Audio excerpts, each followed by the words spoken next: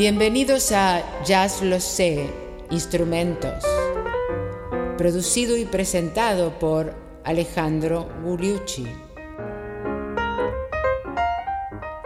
La batería, parte 1.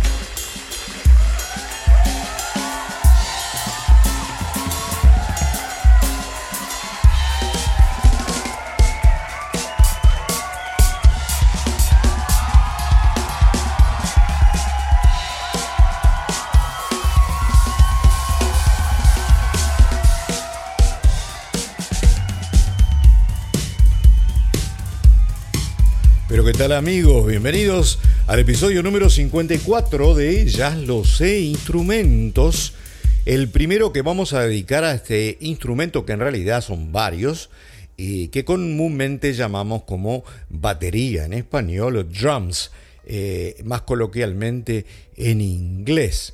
Y luego de este hiato de Jazz Lo Sé, Instrumentos durante mis vacaciones, espero que hayan disfrutado de Jazz Lo Sé Standards todos los miércoles. Volvemos con los capítulos de la batería. ¿Qué les parece? Y tenemos dos grandes cosas para hacer hoy. En primer lugar, repasarles un poco, sobre todo a los que no conocen mucho del instrumento o nunca estuvieron cerca de él, qué es una batería. Y luego vamos a ir a describir, mejor dicho, un poco de la historia de este instrumento, que a diferencia de los demás instrumentos de jazz, no existía cuando empezó el jazz. Cuando empezó el jazz existía el banjo, existía el trombón, existía la trompeta, existían los saxos, existía el piano, existía el contrabajo, la tuba. Todos esos instrumentos ya estaban allí, en las marchas, en la orquesta clásica, pero no existían un instrumento tal como la batería, que es el desarrollo de varios tambores y platillos de las marchas de las orquestas militares, más que nada, y de circo, a un instrumento que pueda ser tocado por un individuo que tiene la capacidad de tener los 4 miembros independientes desde el punto de vista motor, que es algo que para mí me fascina, y que entonces puede tocarlos todos al mismo tiempo y entrelazarlos al mismo tiempo. Es algo fantástico. Hoy vamos a hablar de esas dos cosas y luego, en la historia del jazz, traer a los primeros que le dieron a la batería la voz que tiene en la actualidad. Obviamente que luego esta batería fue tomada por las orquestas de baile, fue tomada por las orquestas más adelante de rock and roll, las orquestas de country, etcétera, pero todo sale de un desarrollo que hubo alrededor de hace 100 años, 110 años, hasta conocerse a la batería como la conocemos actualmente, por allá por la década del 30 recién. ¿Qué les parece?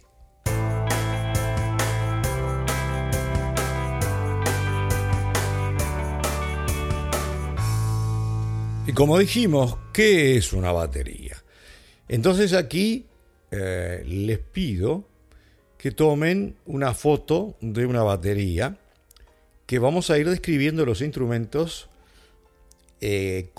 tal y como se ven desde el escenario, no, desde la audiencia, o sea, al revés de cómo los está viendo el baterista. Y estamos hablando de una batería que está armada o dispuesta para un baterista diestro. Se puede armar en la imagen en espejo para un baterista que es zurdo, ¿no es cierto? Bueno, entonces, básicamente la batería más sencilla son entre 5 y 6 instrumentos diferentes. A saber, si ustedes miran una batería, lo que está más a la derecha del baterista son 2 platillos que ustedes ven que están en forma horizontal, uno arriba del otro, en un vástago con un trípode y un pedal. A eso se le llama en inglés el hi-hat. Y por lo menos en el Río de la Plata, los bateristas amigos míos que tuve en una época, que tengo todavía en realidad desde aquella época, lo llamaban el charleston a eso. Ese instrumento es fundamental porque se maneja con el pie izquierdo del baterista y esos dos platillos se tocan uno al otro, ya hacen un sonido simplemente con el manejo con un pedal que hace pegar un platillo en el otro. Pero a su vez, el baterista lo puede tocar con un palillo, con un palo de tocar la batería, que la batería se toca con palo, se toca con escobillas y se toca con una masa, con las tres. La mayor parte del tiempo se está tocando con un palo.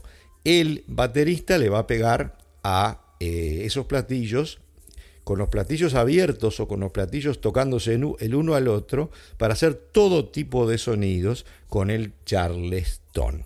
Y el charleston suena así. Cuando están los dos platillos cerrados, ¿no es cierto? O sea, tocándose el uno al otro y el individuo está pegando con el palo. Ahí cuando los separa, ¿no es cierto? Y si continuamos ahora a la derecha, o sea, hacia la izquierda, ¿no? Estamos yendo de derecha hacia la izquierda. A la izquierda del charleston está uno de los tambores, atrás del bombo, por supuesto. Es el redoblante, que es lo que está más cerca del baterista y es donde él empieza todo su arte, que es un redoblante que deriva del redoblante de las marchas. Por supuesto, todos estos instrumentos están modificados de los instrumentos de las marchas, por supuesto. Está en un trípode sostenido y se llama redoblante, entre otras cosas, porque redobla. Y para redoblar, para hacer un rol, el redoblante tiene dos lonjas. En realidad ahora no son de lonjas, sino que son de plástico, pero en la membrana superior no. En la membrana inferior, donde no se le pega, también hay una serie de resortes que se apoyan o no contra la membrana inferior para hacer el ruido o el sonido típico del redoblante. Vamos a escuchar un redoblante con y sin la bordona, que por lo menos en Río de la Plata a estos resortes se los llamaba la bordona del redoblante. Así suena el redoblante con la bordona al palazo limpio. Vamos a escucharlo sin la bordona, que suena más parecido a lo que es un timbal de la música tropical. O sea que aquí comparen esto, que es el redoblante con la bordona,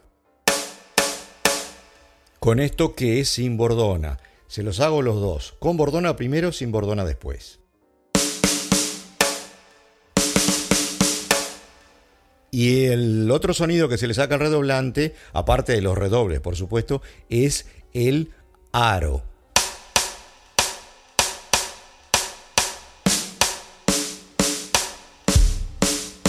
Y por supuesto, adelante del todo, o sea, yendo hacia la izquierda desde la derecha, charleston, redoblante, y luego adelante del redoblante y un poco hacia la izquierda, se encuentra el bombo. El bombo, que es la cara de la batería, donde se pone el nombre de la orquesta, etcétera, que es una transformación de un bombo de circo o de un bombo de orquesta de marchas de militares, que se toca con un pedal que se maneja con el pie derecho del baterista diestro, con un pedal que puede ser doble o un pedal que puede ser simple, pero ese es el rol del bombo. El rol del bombo ha variado con la evolución del jazz en marcar los cuatro compases, pum, pum, pum, pum, a hacer acentos cuando llegamos al bebop y todo tipo de otros usos del bombo. Vamos a escuchar el bombo.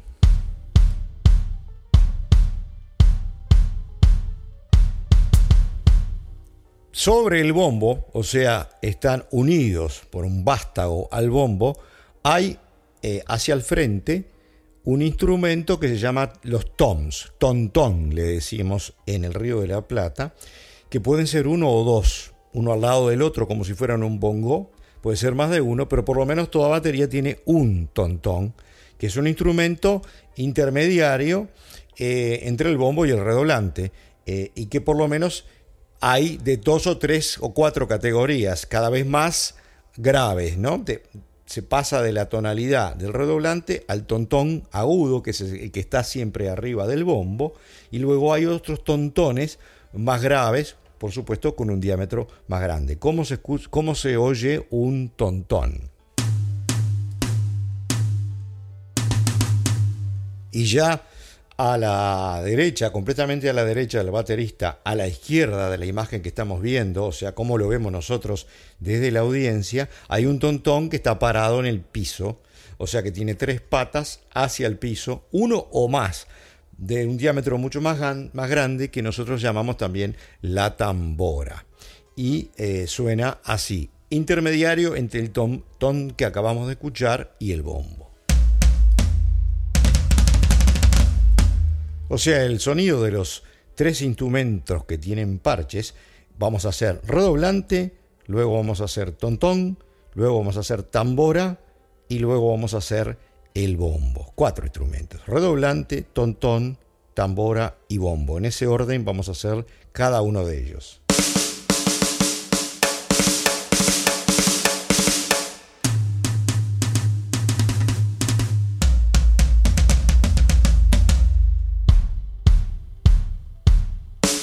Al lado del bombo y entre el bombo y la tambora, hacia la izquierda, tenemos el platillo principal, o uno de los platillos principales que siempre hay en una batería, puede haber muchos más por supuesto, que se llama el ride cymbal en inglés, que es fundamental en el jazz y en otros estilos también. Y después se pueden agregar, como ustedes bien han visto en orquestas tanto de jazz como de jazz rock o de rock, se pueden agregar 2 bombos, se pueden también poner 2 o 3 tamboras más grandes, tontones, y se pueden poner más platillos con otros sonidos.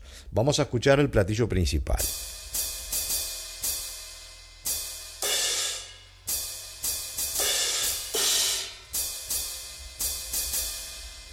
Y hay otro platillo que se puede poner entre el Charleston y el resto de la batería, que en general, que se llama el crash cymbal, porque tiene ese sonido de crash como vamos a escuchar ahora.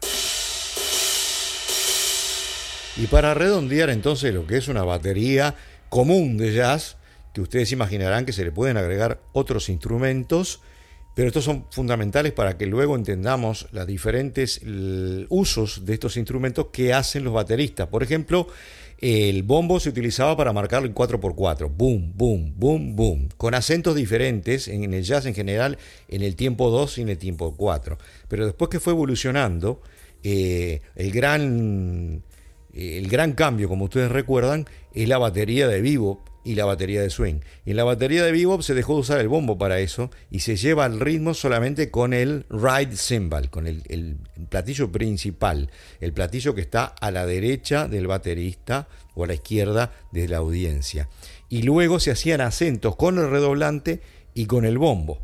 Entonces por eso hay que entender este tipo de instrumentos para que quede claro lo que está haciendo cada uno en cada uno de las etapas o los estilos del jazz. Vamos a escuchar una batería de jazz haciendo un shuffle comunísimo.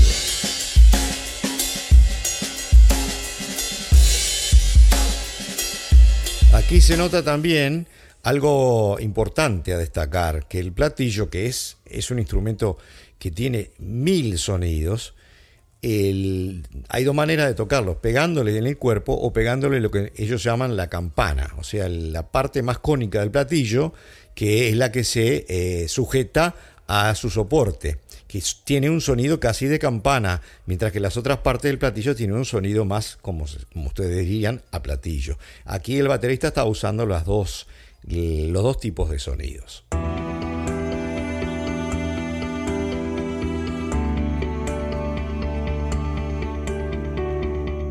Bueno, después de esta breve presentación de lo que es una batería estándar, una batería simple, queda claro que, como dijimos, la batería de alguna manera tuvo que ser inventada. para su uso actual en el jazz. Y eso sucedió, no hubo un solo inventor, sino fue un desarrollo continuo a partir de las necesidades que fueron ocurriendo a medida que evolucionó este tipo de música.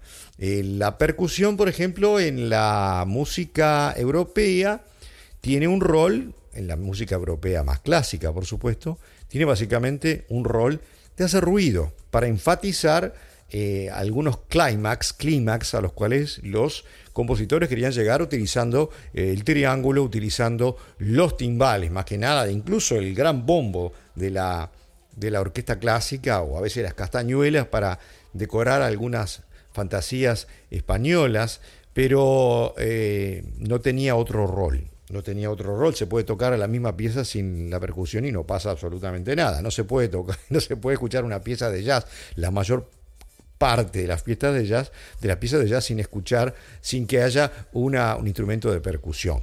Voy a hacer una salvedad. Esto no quiere decir que yo esté diciendo que el jazz Manouche, el Hot Club de Francia, no tenía swing porque no tenía batería. Por supuesto que tenía un swing impresionante porque, entre otras cosas, el rol de la batería lo estaban cumpliendo las dos guitarras, el hermano de Django y el otro guitarrista, que marcaban la pompa, la bomba, que era más o menos el marcar el 4x4 que lo puede hacer una batería. Si no, básicamente no se conciben casi buenas piezas de jazz sin batería. Hay algunas excepciones, como la que dijimos, y como por ejemplo un trío swingueante como algunos de los tríos de Oscar Peterson, que no necesitaban la batería. Sin embargo, es fundamental, ustedes me entenderán, en prácticamente todos los estilos del jazz, y ha acompañado al jazz casi desde los inicios. No en las primeras épocas, en las primeras bandas, donde básicamente lo que podría haber era un redoblante o un bombo. Básicamente el bombo de las bandas militares. La evolución del kit, el drum kit, como se dice en inglés, o sea, lo que nosotros llamamos la batería, fue, como ustedes verán, cómo convergieron todos esos instrumentos, los platillos por un lado, a los cuales se les puso ese pedal para hacer el hi-hat, son platillos chicos, el gran platillo de la batería, el crash, fueron evoluciones sucesivas. Al bombo se le inventó un pedal en el año 1909, lo inventó el constructor de instrumentos de percusión, William Ludwig. Algunos de ustedes se acordarán de la fama de las baterías Ludwig, que entre otras cosas para nosotros fue el hecho de que Ringo eligió esa marca de batería y la puso en el tapete a todos los niveles, no solo en el jazz, sino a todos los niveles. Y él lo sacó de una batería de jazz.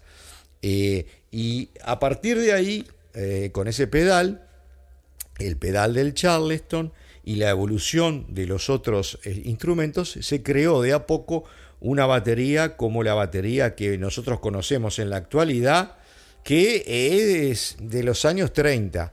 Antes que eso, la batería tenía una serie de otras cosas. Por ejemplo, un baterista de las primeras épocas de New Orleans tenía el redoblante, después tenía unos tom-tom chinos, por ejemplo, unas bloques de madera que hacían unos ruiditos muy, muy particulares, cencerro, algunos platillos pequeños y algunos platillos que estaban pegados al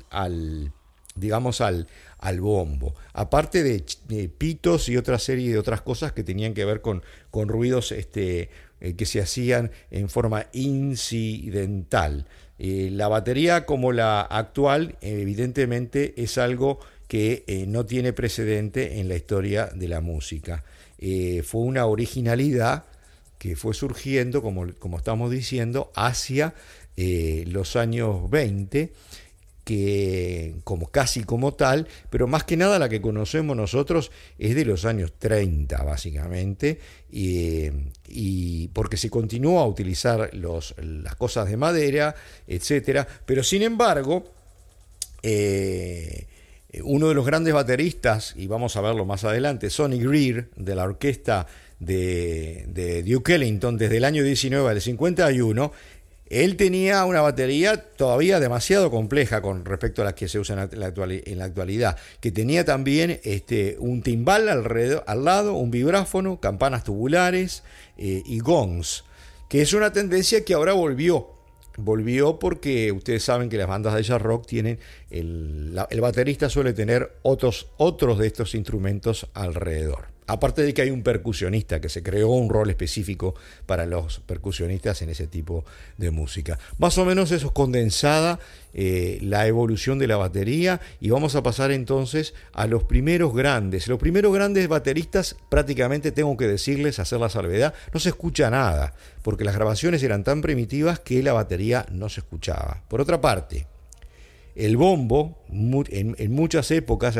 intermedias, en los 20 y los 30, muchas veces no se grababa, porque podría, la potencia que tiene un bombo de batería, el aire que mueve, podía hacer saltar la aguja que impresionaba los cilindros de cera, ¿no es cierto? Entonces el baterista usaba ese pie, pero con el pedal sin el bombo. Entonces no tenemos manera de escuchar cómo realmente tocaban. Haciendo esta salvedad, vamos ahora a empezar a escuchar algunos de los bateristas de las primeras épocas.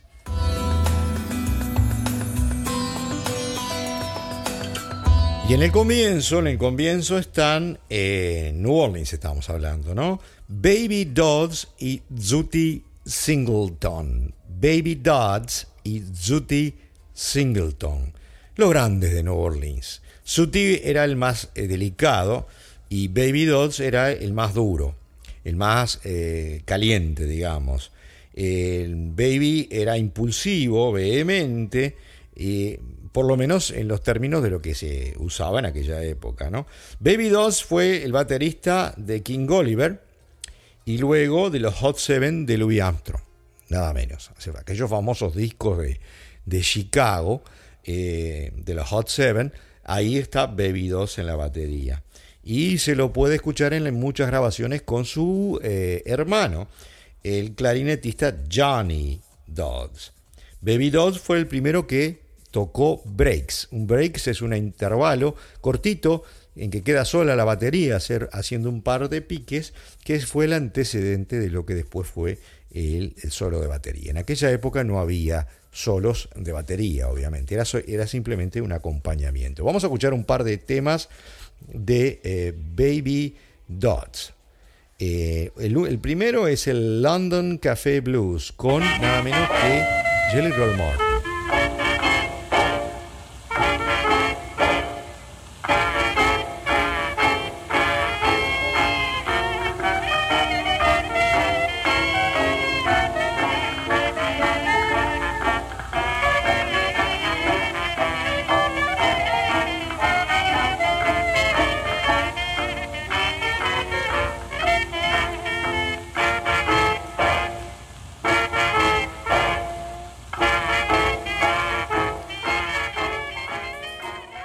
Lo que les decía, es difícil de escuchar la batería, y vamos a una grabación para escucharlo a él, una grabación un poquito más moderna, digamos, en la vida de Baby Dodds, por supuesto. El tema se llama Spooky Drums número 1.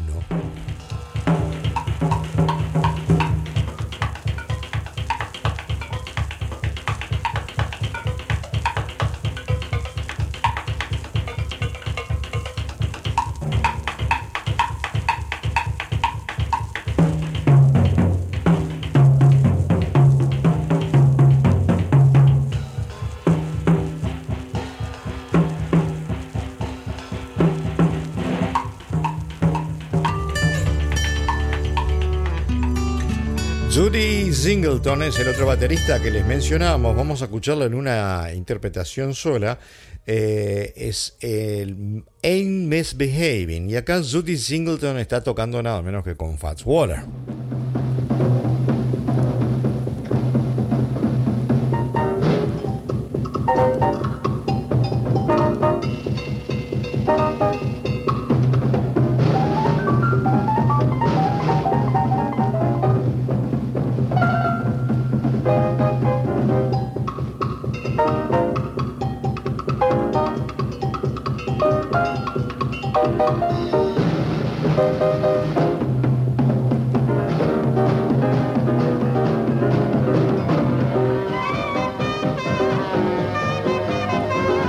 Fabuloso No Me Porto Mal en Misbehaving de Fats Waller de aquellas épocas. Ustedes habrán visto que ahí Judy Singleton está haciendo un break y habrán visto el uso de las tablitas de madera, los woodblock, como se dice, que eran tan particulares de aquellas épocas del jazz.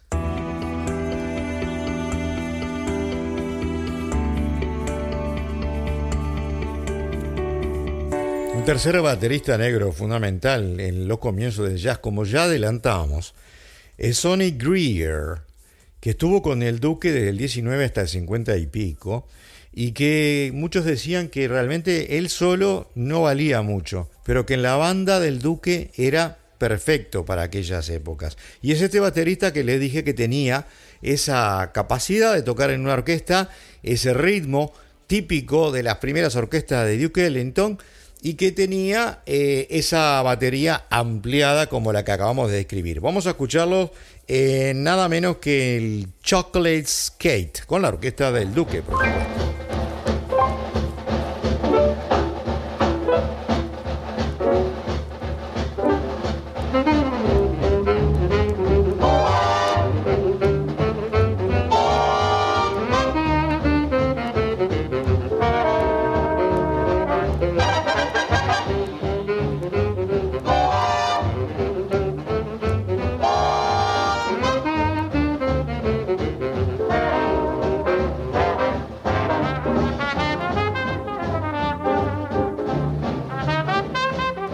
Creo que es un ejemplo muy bueno para que ilustrar lo que quería decir, que el drive que tenía Sonny Greer, elemento integrante fundamental de la orquesta de Duke Ellington en estas primeras décadas. Y ¿se acuerdan? Le cuento una anécdota que creo que ya conté. Sonny Greer era amigo de Count Basie. Count Basie quería tocar la batería, pero cuando se dio cuenta que Sonny Greer era mucho mejor, dejó la batería por el piano. ¿Qué les parece? Vamos a escuchar otra vez a Sonny Greer con la orquesta de Duke Ellington en el clásico The Moosh.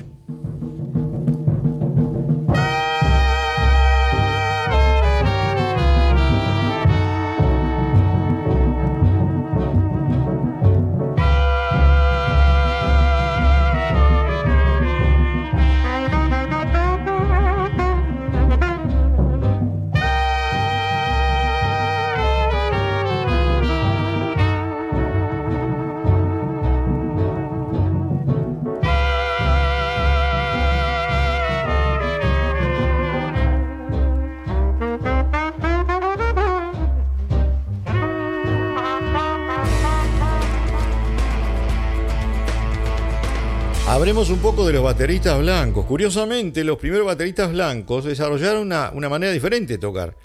Eran los primeros que empezaron a acentuar más que nada el compás 2 y el 4, del 4x4, que después fue tan característico del jazz. Y el primero era Tony Barbaro, que estaba con la Original Dixieland Jazz Band, y luego Ben Pollack, que estaba con la New Orleans Rhythm Kings, aquellas orquestas blancas que fueron las primeras que grabaron jazz. Pollack después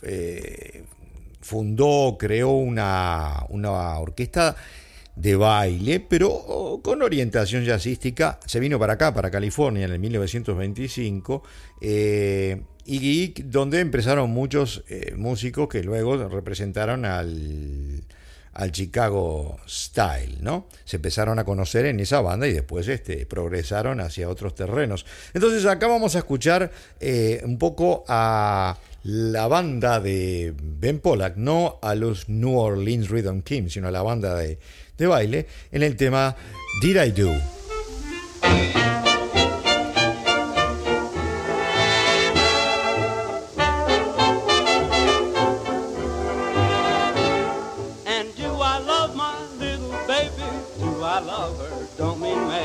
Honey, baby, did I do? Do you love me, baby? Sure, I love her, baby. Precious, baby, did I do?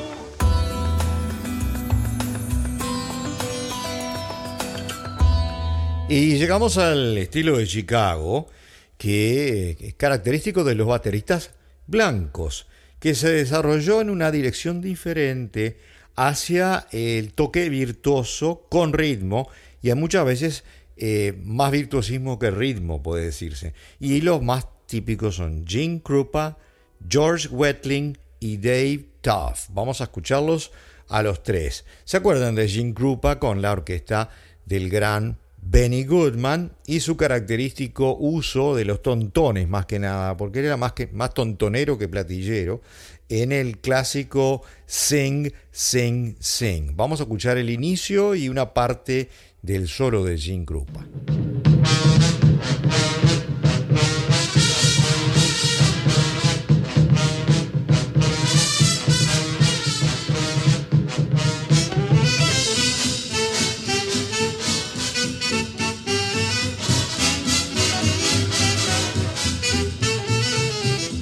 Y ahora vamos entonces a una parte del solo en Sing Sing Sing, a puro tontón.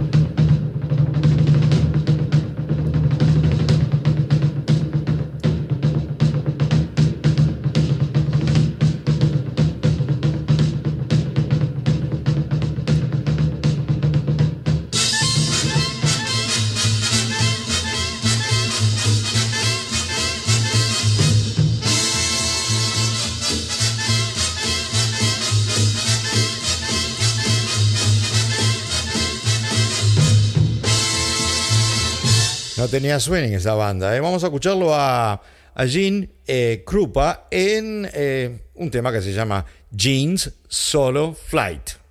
El vuelo en solo de Gene.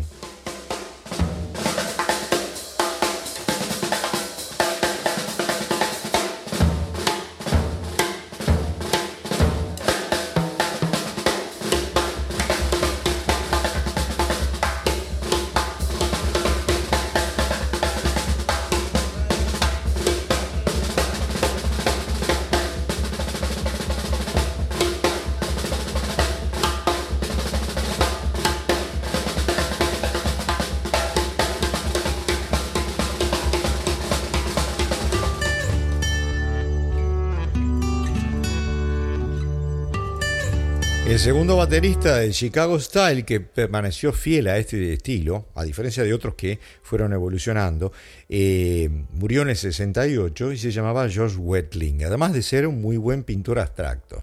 Era capaz, como Duke, también que era pintor de alguna manera, tenía las dos carreras de creador.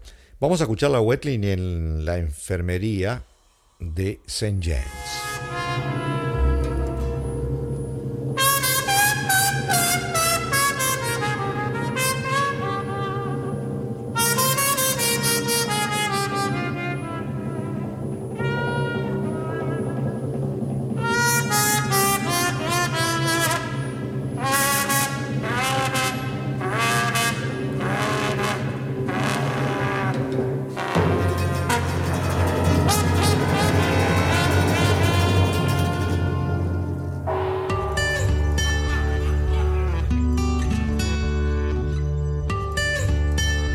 Y el tercero que queríamos traer de los bateristas blancos de Chicago Style, quizás es el más importante, uno de los más importantes, es Dave Tough.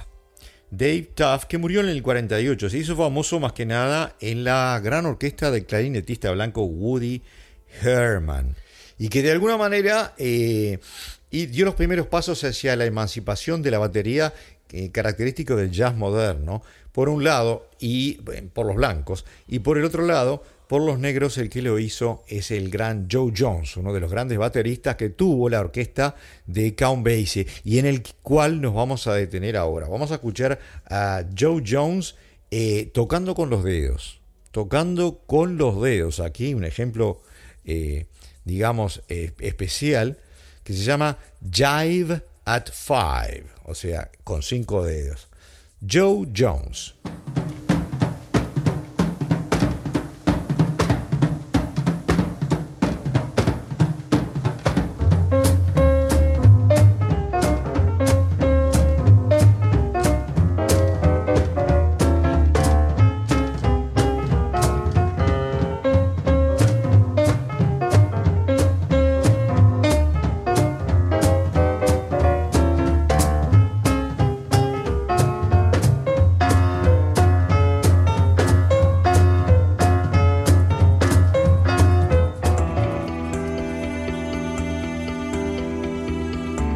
El gran baterista negro Joe Jones, que se lucía en la orquesta de Count Basie, lo escuchamos ahora acompañando nada menos que a Willie the Lion Smith, uno de los grandes maestros del stride piano, característico de Harlem. En otro clásico, On the Sunny Side of the Street, del lado soleado de la calle.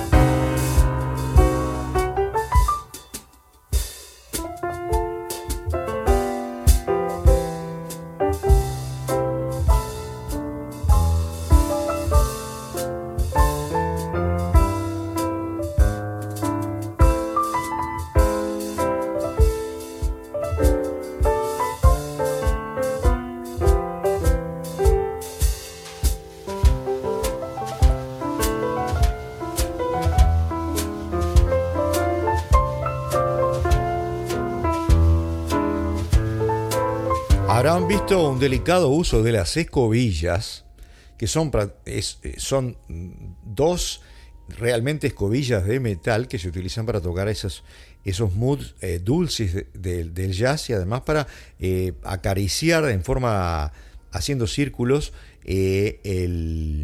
la membrana del redoblante para producir ese sonido tan particular. Y aquí está utilizando Joe Jones las escobillas tanto en el redoblante como en el hi-hat o charleston que ya hemos descrito. Pero vamos a redondear este episodio, un poquito más largo quizás que necesario, porque así ponemos todo redondito, con los bateristas que en realidad estuvieron antes y en los cuales se inspiró Joe Jones, que son el gran Chick Webb y el gran Sid Catlett.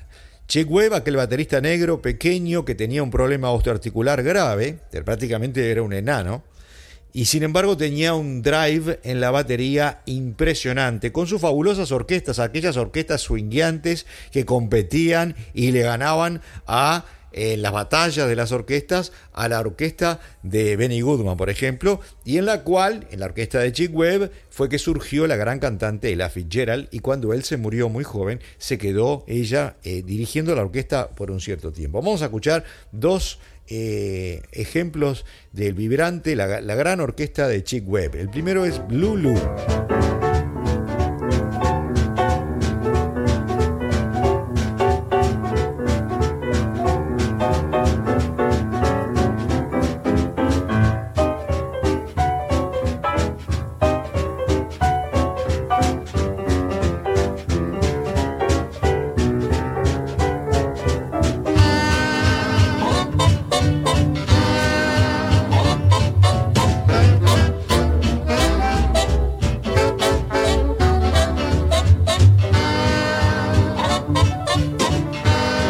Tenía un toque simple, pero tenía una polenta, como decimos en el Río de la Plata, una potencia impresionante y un drive, y estimulaba a la gente en su orquesta. Vamos a escucharlo ahora en el clásico My Heart Belongs to Daddy, con una muy joven Ella Fitzgerald. Chick Webb, además, déjenme decirles, inauguró algo que no ocurría hasta ese momento, que era el baterista director de orquesta, ¿no? Era raro, fue él el primero. Después lo siguieron Mel Lewis, Buddy Rich y Louis Bellson. Tenía un aura el individuo. Vamos a escucharlo entonces en ese tema, My Heart Belongs to Daddy. Mi corazón le pertenece a papito. A boy some night to dine on my fine Finn Harry. I just adore his asking for more, but my heart belongs to Daddy. Yes, my heart belongs to Daddy, so I simply couldn't be bad. Yes, my heart belongs to Daddy. Da da da da da da da da.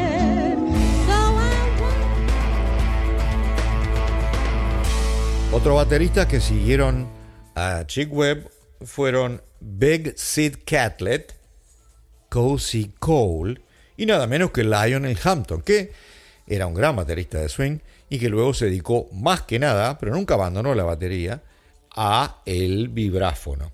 Vamos a escuchar un ejemplo del gran Big Sid Catlett que murió en 1951, que son de los grandes bateristas del swing de toda la vida. Vamos a escucharlo en el ejemplo junto con el gran Slam Stewart en el bajo. Just you, just me. Solo tú, solo yo. Y nos vamos.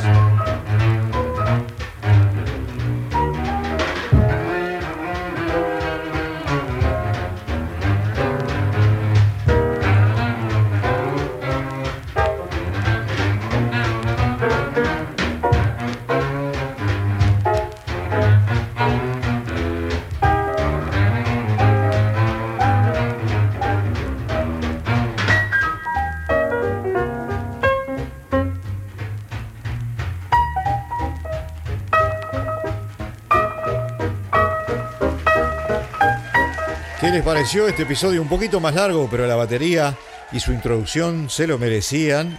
Una cabalgata sobre los primeros grandes de la batería de New Orleans y de la era del swing, de la orquesta de Duke Ellington, de la orquesta de Count Basie. Y seguimos con más batería de swing en el episodio 55, en el siguiente con Cozy Cole. Y luego ya vamos al Bob, Kenny Clarke, Max Roach, Art Blakey, Philly Joe Jones.